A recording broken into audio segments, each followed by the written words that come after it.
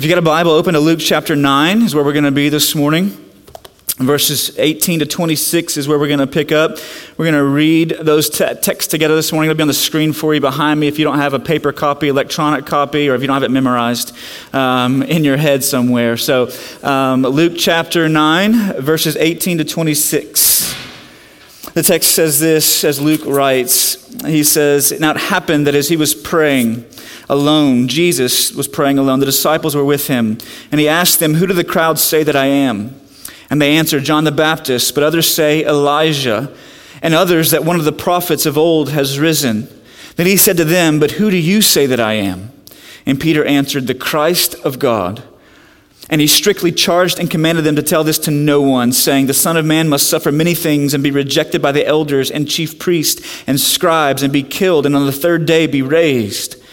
And he said to all, 'If anyone would come after me, let him deny himself and take up his cross daily and follow me. For whoever would save his life will lose it, but whoever loses his life for my sake will save it. For what does it profit a man if he gains the whole world and loses or forfeits himself? For whoever is ashamed of me and of my words, of him will the Son of Man be ashamed when he comes in his glory and the glory of the Father and of the holy angels.'" Now we're in a series of messages entitled "Follow Me." And what we're taking a look at over the course of the next couple of months is this issue of what it means to come after Jesus as his disciple. What it means to follow him. Jesus issues that call in the scriptures over and over again. And we want to try and drill down on what it means to follow Jesus. Last week we said that the discipleship, the activity of discipleship is this. It's ordering your everyday life around the message and mission of Jesus. I'll say that again. Ordering your everyday life around the message and mission of Jesus. And what we saw last week was that as we come after Jesus, you have to first know who it is that you're following. Peter says he's the Christ of God. In other words, he's the anointed one of God, the true prophet, the true priest, the true king, the one who speaks truly the words of God to us, mediates the relationship between us and God as the high priest who offered the sacrifice and was the sacrifice that he offered up. And as the true king who would rule and reign with justice and righteousness from this time forth and forevermore. That's who it is that we're following. And because of his identity, we said he reserves the right to define what it means to follow him. Right? Because of his identity, he gets to set the terms of discipleship. And so we said last week, the first term that Jesus lays out in the text in Luke chapter 9 is this, that if you're going to come after me, Jesus says, if you're going to follow me as my disciple, you have to side with me against yourself. When he says, let him deny himself. So you side with Jesus against yourself. There's a self that's doing the denying and a self that's being denied. But Jesus doesn't stop there. He also lays down a second term of discipleship in the text. And that's what we're going to take a look at this morning. Jesus says, not only am I calling you to deny yourself, but I'm calling you to take up your cross. I'm calling you to take up your cross. Dietrich Bonhoeffer was a pastor and professor of a seminary, underground seminary and underground church in Nazi Germany. And he wrote a book called The Cost of Discipleship. And there's a section of that book in which he speaks of the cross that is laid upon every Christian. I want you to hear what he says about it. Bonhoeffer writes, he says, "The cross is laid on every Christian. It begins with the call to abandon the attachments of this world. It is that dying of the old man which is the result of the encounter with Christ. As we embark upon discipleship, we surrender ourselves to Christ in union with his death. We give over our lives to death. Since this happens at the beginning of the Christian life, the cross can never merely be a tragic ending to an otherwise happy religious life. When Christ calls a man," Bonhoeffer writes, "he bids him come and die." So what does it mean to come and die?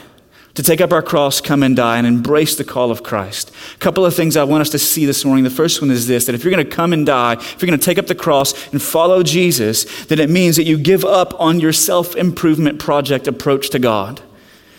Right? We've all got a little self-improvement project working in our lives, don't we?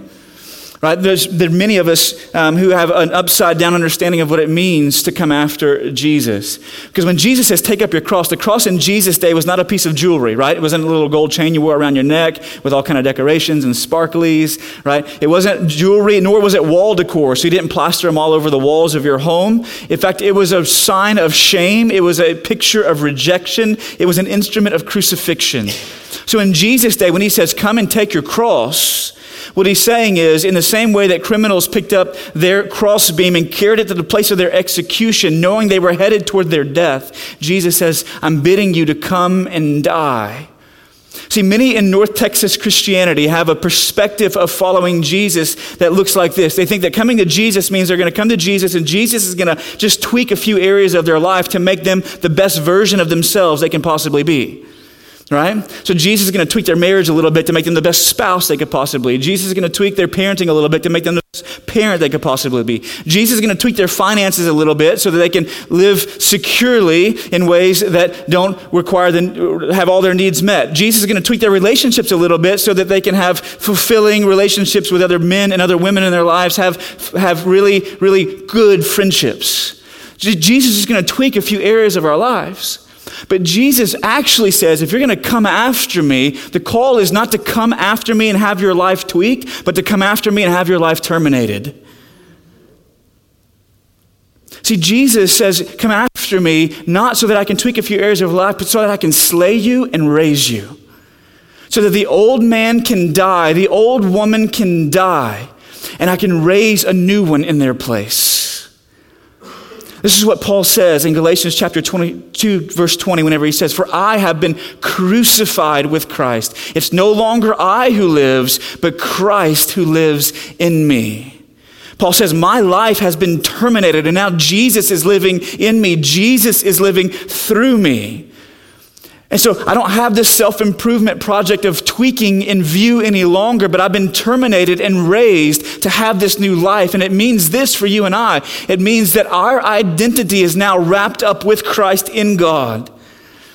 So that our identity is not one who has achieved standing with God through all of our effort and all the tweaking and fiddling with our souls.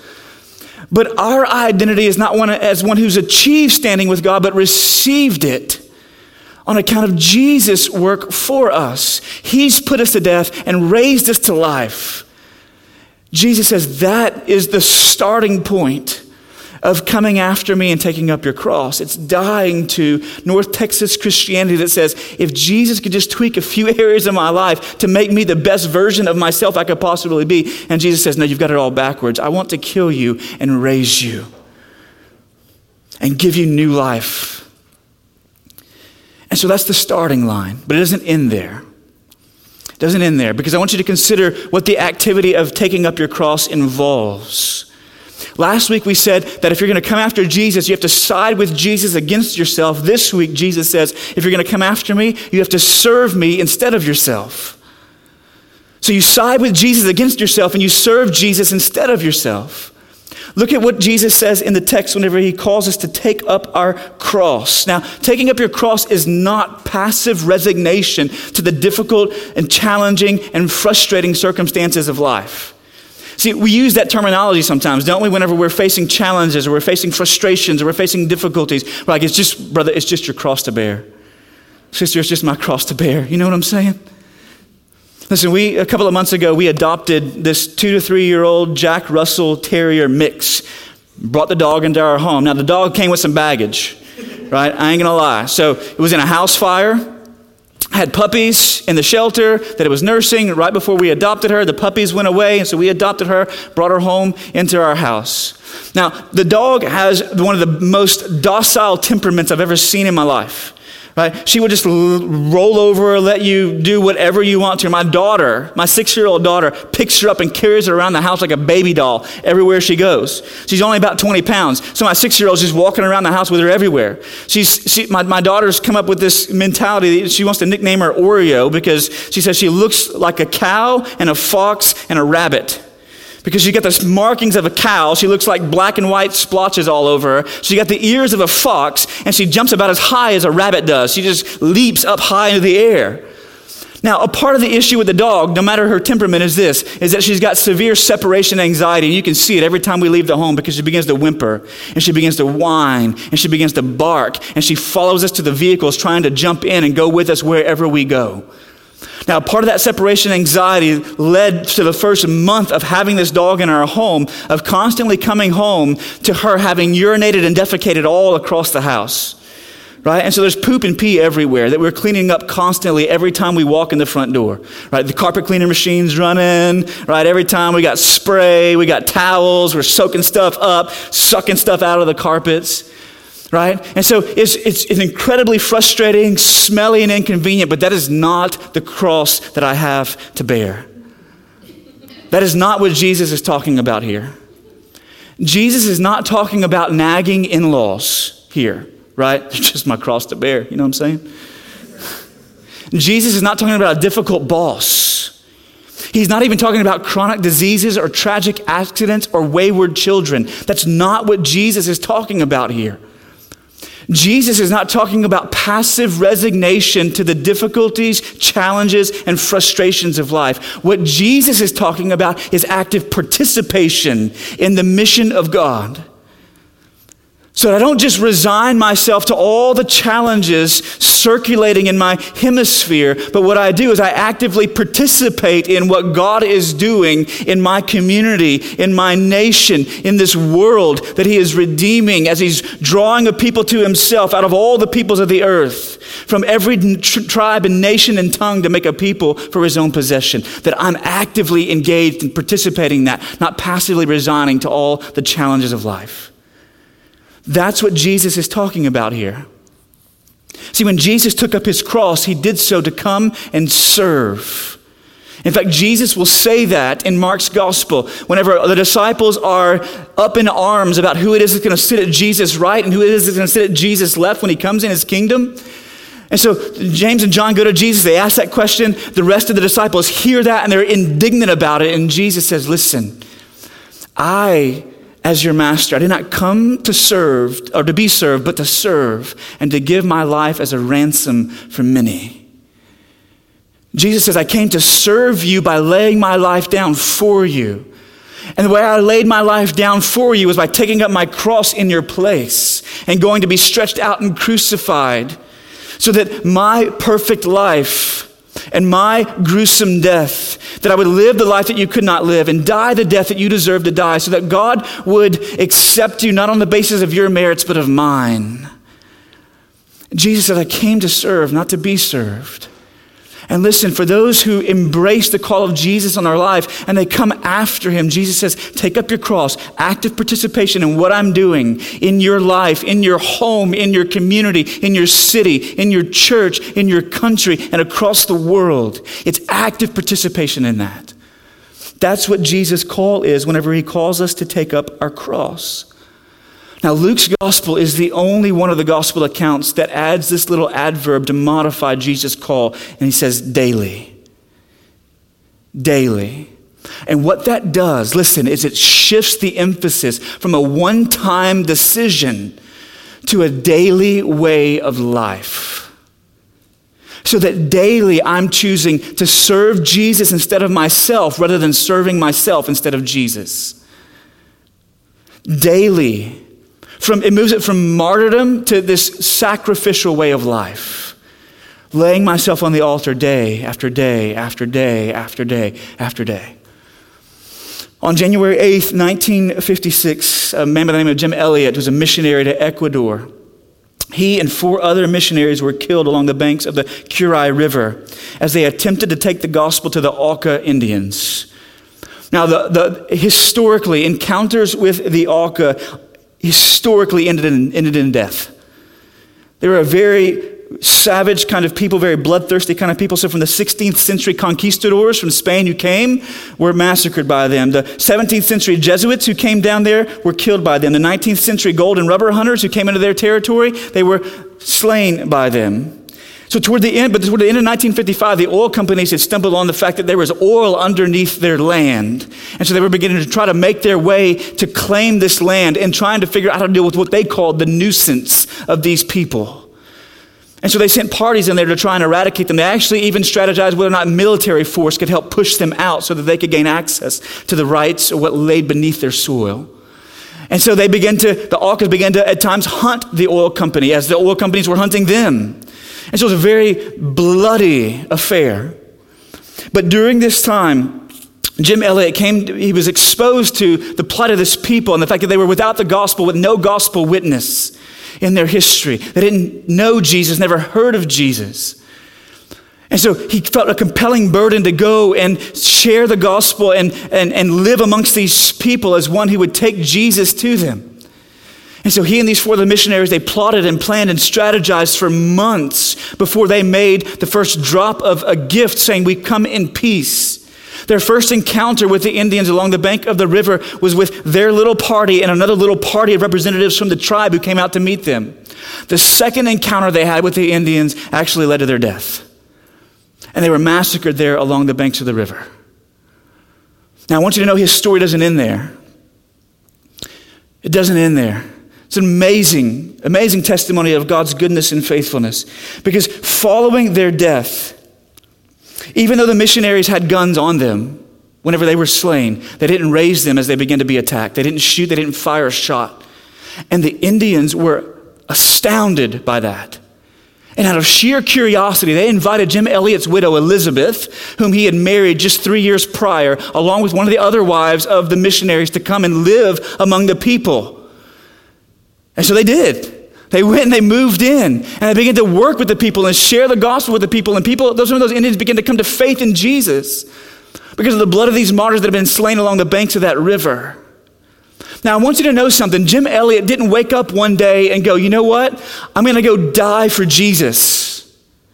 He didn't have a death wish. He didn't wake up and say, "You know what? These people are bloodthirsty. I'm going to go lay my life down and be slain so that my wife can move into the tribe and she can share the gospel and all these Indians would come to faith." No, that wasn't his plan. He didn't wake up and say, "I'm going to go die for Jesus." But what Jim Elliot did day after day after day after day after day, and when you read his journal, you see it, is he didn't wake up and say, "I'm going to go die for Jesus," but he woke up and said, "I'm going to die to myself." Over and over and over and over. In fact, listen to one of the entries in his journal. He writes, "I find I must drive myself to study, following the ought of conscience to gain anything at all from the scripture, lacking any desire at times. It is important to learn respect and obedience to the inner must if godliness is to be a state of soul with me. I may no longer depend on pleasant impulses to bring me before the Lord. I must rather respond to principles I know to be right, whether I feel them to be enjoyable or not." In other words, he says, when I wake up in the morning, I drive myself to the Word, whether I have the internal fuzzies to do so or not. Because I'm dying to how I feel. I'm dying to myself in order to walk in holiness and obedience and engage in the principles, he says, of the inner must in obeying his conscience. And so Eliot's legacy will go down in history, perhaps in this one sentence that he is perhaps most quoted for saying. He says, "He is no fool who gives that which he cannot keep to gain that which he cannot lose." Jim Elliot was one who understood what it meant to serve Jesus instead of himself, and every day he woke up and died to himself, which led him down a path where he would ultimately give his life for the Lord, this Savior whom he loved, and that Savior whom he loved would then begin to save men and women who God had pressed upon his heart. Now, listen. Kevin prayed earlier and talked earlier about this. We think about the big monumental things, but I want you to know those things rarely come to us apart from daily walking in obedience, daily dying to ourselves. And Eliot's statement, "He is no fool who gives what he cannot keep to gain what he cannot lose," leads us to the next point here in the text, because Jesus says this. Not only does he say coming after me means serving me instead of yourself, waking up daily, dying to yourself in your marriage, dying to yourself right, in your workplace, dying to yourself in the classroom at school, students, dying to yourself wherever it is that God has opened up doors of influence and opportunity for you to be, wherever God has placed you, dying to yourself, not serving yourself instead of Jesus, but serving Jesus instead of yourself. But also consider what else Jesus says. He says, serving yourself instead of me, it is spiritual suicide.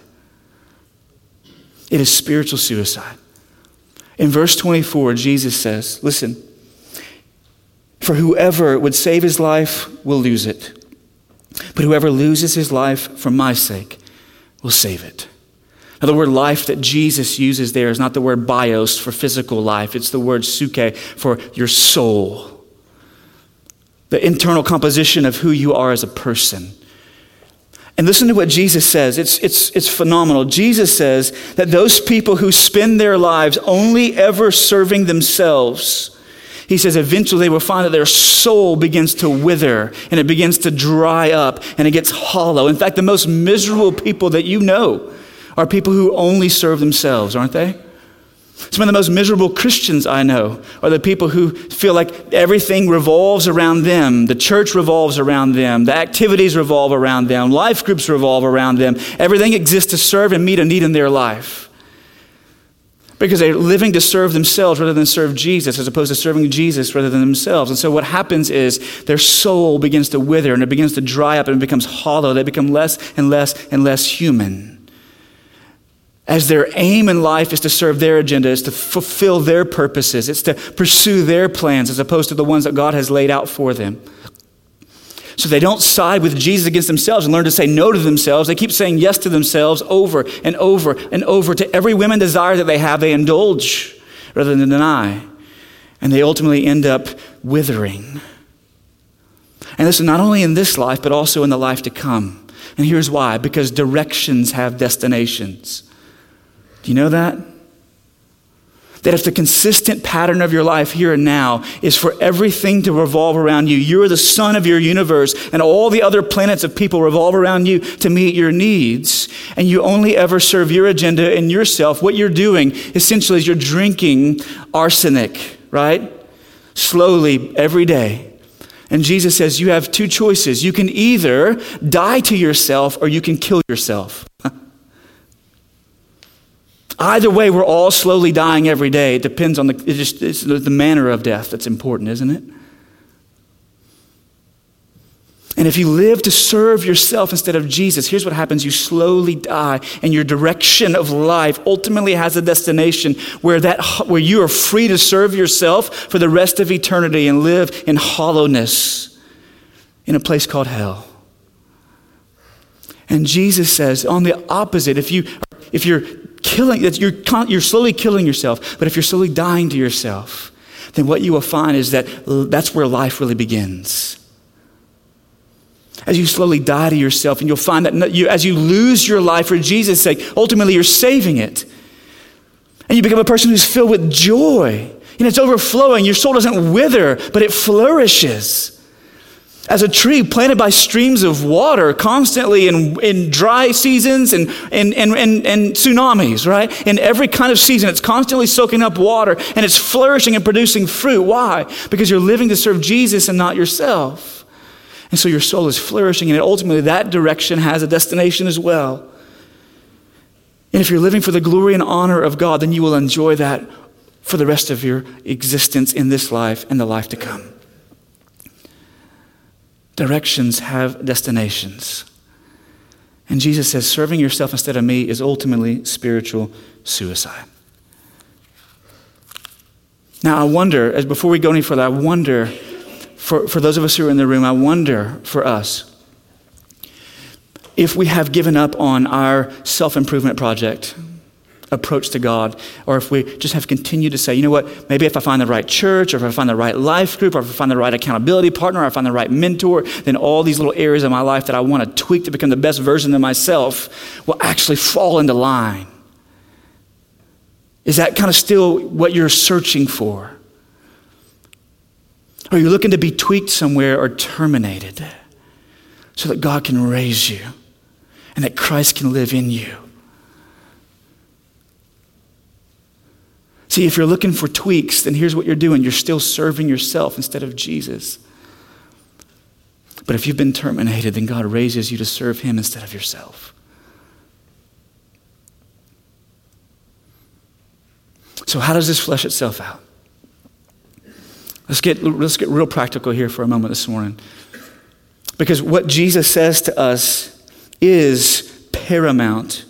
And it boils down to, are you inhaling oxygen or carbon monoxide day after day after day after day? One will fill you and bring you life. The other will ultimately take your life. So how is it that we go about serving Jesus instead of ourselves? Here's I want to say something to us corporately as a church, but then I want to say something to you as an individual, all right? I want to paint a broad picture here, but also a very specific one. But they both fall under this heading, and it's this, is that we have to be a church that exists in the city of faith and for the city of faith. And let me break down what I mean by that for you. This week I had the opportunity to travel down to Southeast Texas. The city of Port Arthur began to put out pleas for anybody that had a boat to come and help people. And so as I was sitting there and thinking about this old decrepit boat that I have in storage, God began to kind of push on me. And then a friend of mine texted me, he said, hey, do we need to get your boat and go down there? And I was like, well, I guess we do. And so we got it and we went down. So he kind of tipped me over the edge and we went down. And to make a 6-hour drive, and total driving time took us like 7 to 8 hours because of just the water we had to drive through in order to get down there. But whenever we showed up at the Walmart parking lot on Memorial Boulevard in Port Arthur, Texas, there were 3 people that we met that were, it was just pretty amazing. We met a police sergeant, we met a city councilwoman, and then we met a pastor and his wife. And the police sergeant's talking to dispatch about addresses that still needed people to get cleared out of their homes. The city councilwoman is talking to the pastor and his wife, to other volunteers who are standing there. Hey, these folks need help. Hey, these folks need help. She's on the horn calling all these different places, talking to the different shelters where they're trying to house people. But there was a pastor and his wife in their church that was at the center of the response.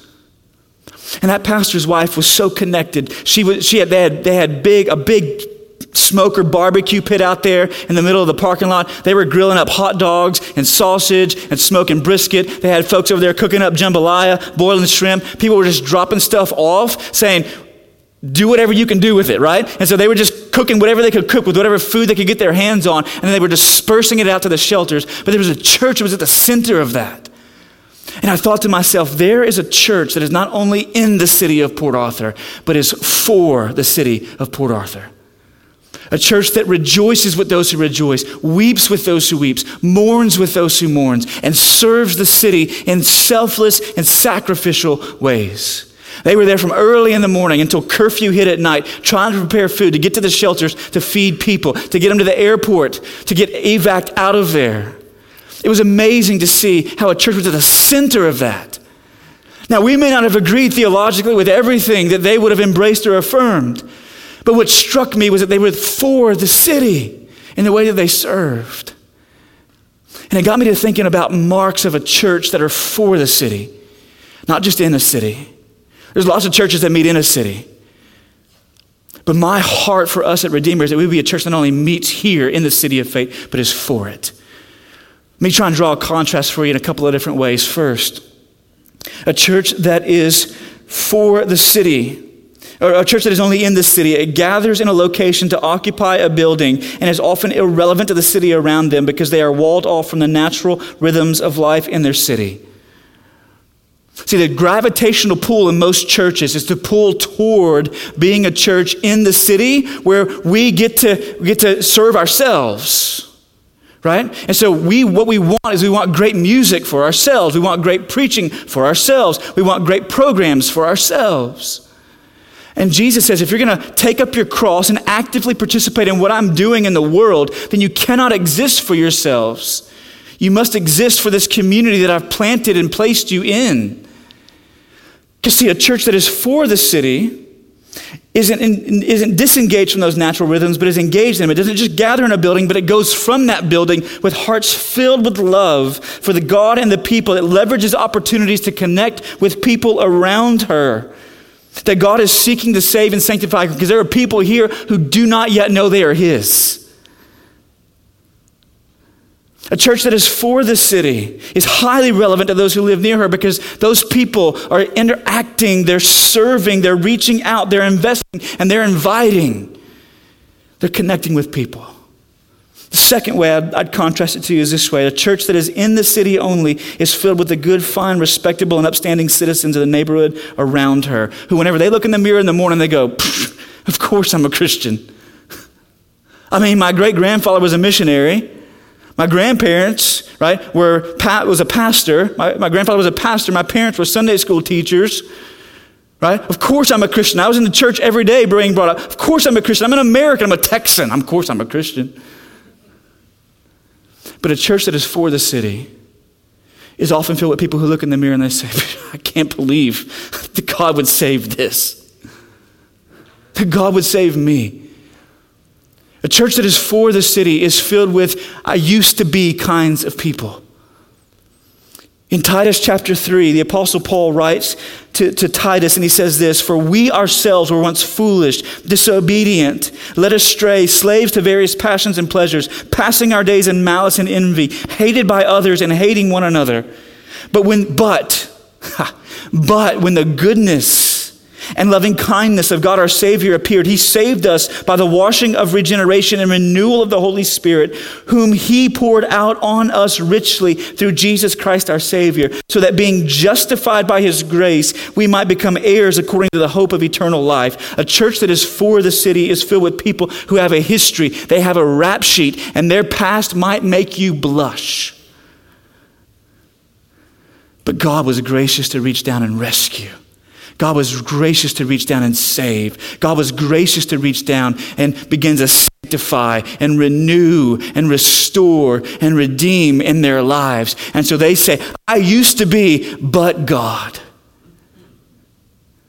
But God. Third, a church that is in the city only is good at pointing out darkness around it. By gathering in their little circles and decrying the culture and condemning the culture and talking about, can you believe this? Can you believe that? And they just walk away shaking their head going, I don't know what this world's coming to. But a church that is for the city doesn't only point out darkness, but by God's grace, they're a part of pushing it back. They're a part of pushing it back. Because they're engaged in areas of need. They're laying their lives down for people who are around them. And they've got people there who were just prayer requests a few years ago. In some life group, in some accountability group, in some or somebody's family meal table, I want to pray for my friend Jimmy who doesn't know Jesus. And so they prayed for Jimmy for several years, and God was gracious to save and bring him out of the darkness, because there were people who were praying that the light of Christ would shine upon his life. See, a church that's in the city only can point out darkness from their pulpits and soapboxes, but a church that is for the city is used by God to help push some of it back. If a church exists to serve herself instead of Jesus, she will be in the city. But if a church exists to serve Jesus instead of herself, she will be a church that is for it. And the longer a church exists, the more that gravitational pull pulls us toward being one that's just in. And listen, as one of your pastors, I just want you to know that where my heart is, I have no desire to be a part of a church that is only in the city. But by God's grace, my heart is for Redeemer to be a church that is for this city, for this community, for this county. But and some of you are like, yes, that's a church I want to be a part of, right? Let's go. But let me ask you this question. In your mind, is the church an institution and organization that you just happen to be a part of, or is it a collection of arms and ears and eyes and toes and fingers and mouths and noses? A body composed of individual members. This church will not be a church that is for the city unless her members say individually in my life, I want to be a son or daughter of God who lives for those who do not know they are his yet. That we would be a body made up of individual parts who are for this community that God has planted us in.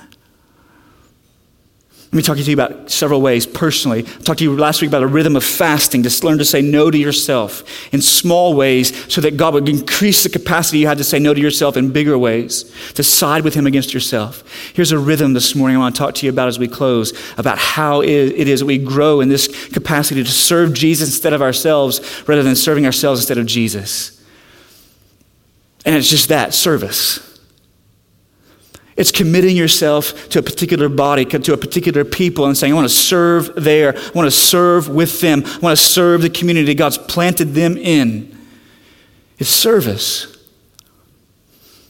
Listen, let me break it down for you. 3 real practical ways. First one is this. About 12 months ago, God connected us with a pocket of rural poverty just 10 minutes to our north. We live in a very affluent community. There's no one who can deny that. But God connected us with a pocket of rural poverty 10 minutes to our north, and God's begun to open door after door after door. They invited us in. The school district invited us in, not us going, let us in, let us in, let us in. And so we begun to move towards that. And that pocket of rural poverty exists to a large degree because there are economic and educational discrepancies in the lives of those people who call that place home. And so what if God would burden not just the institution and organization, but the members, the body, an individual who would say, I want to help us organize in a way that could help with some of the educational and economic discrepancies and serve that pocket of rural poverty in Jesus' name, bringing light and pushing back the darkness, because the gospel says that Jesus is coming not just to renew individual souls, but one day he's coming to renew everything, all of creation. And I want to be a part of that and taste that here and now.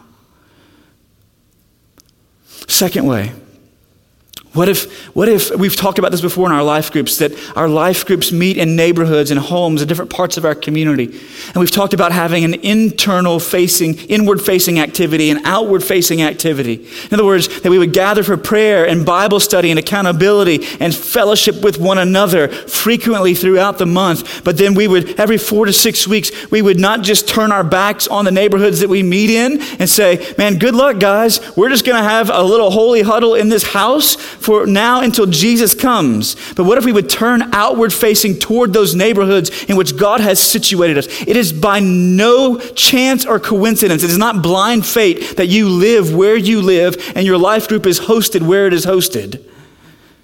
That is not coincidence. And what if we would turn our eyes outward and roll a grill in the front yard and say, hey, up and down this street, come. We just want to share some food with you and get to know you.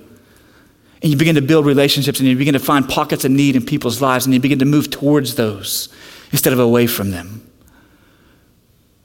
What if we really took that seriously, that God had planted us not only as a church in this location, but your life group in its particular neighborhood, not just to be a rallying point for us to have Jesus pep rallies, but to have prayer gatherings and say, how is it that we can engage this neighborhood with the gospel?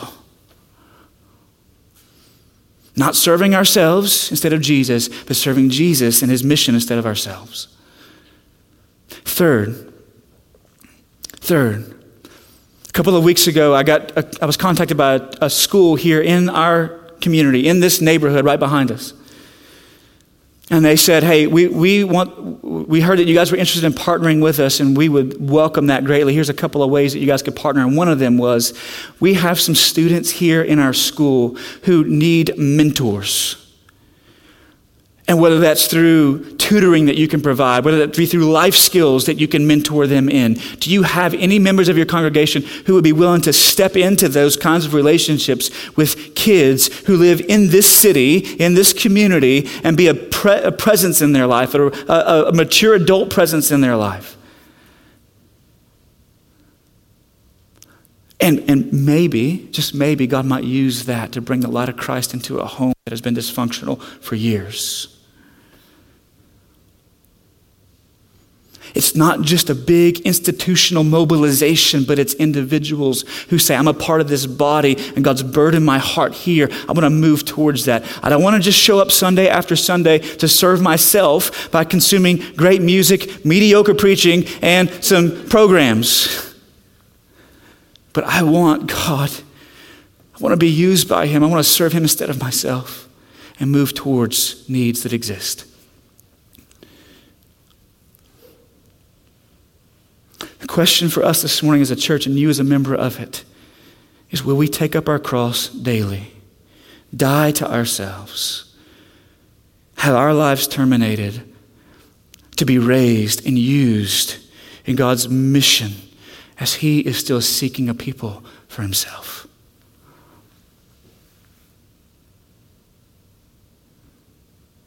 For some of you in the room, you may be thinking, man, that's great, but it sounds like, here's what I got to do. I have to take up my cross, and then God will accept me. Like, if I serve Jesus, then God will embrace me. God will bring me in. I'll be a part of his family. But I want to leave you with this morning. That if you're going to embrace taking up your cross and following Jesus in a way that does not lead to legalism, that doesn't lead to, I'm going to achieve standing with God by my performance, rather I'm going to receive standing with God through Jesus' performance, here's what you have to learn to see. You have to learn to see and savor the one who served you instead of himself. Again, in Mark's gospel, he says, I didn't come to be served, but to serve and give my life as a ransom for many. Are you living out of that identity, not to achieve that identity? Has your life been terminated and raised? One of the shows I've begun to watch recently is a BBC show. It's on Netflix called Sherlock. And in season 4, episode 1, at the end of that episode, there is a lady. Spoiler alert for some of you, maybe. There's a lady whom Sherlock has loved dearly. And one of the criminals they've been tracking down, she pulls a gun, and Sherlock instigates her through his deductions and the way that he's speaking to her to pull the trigger.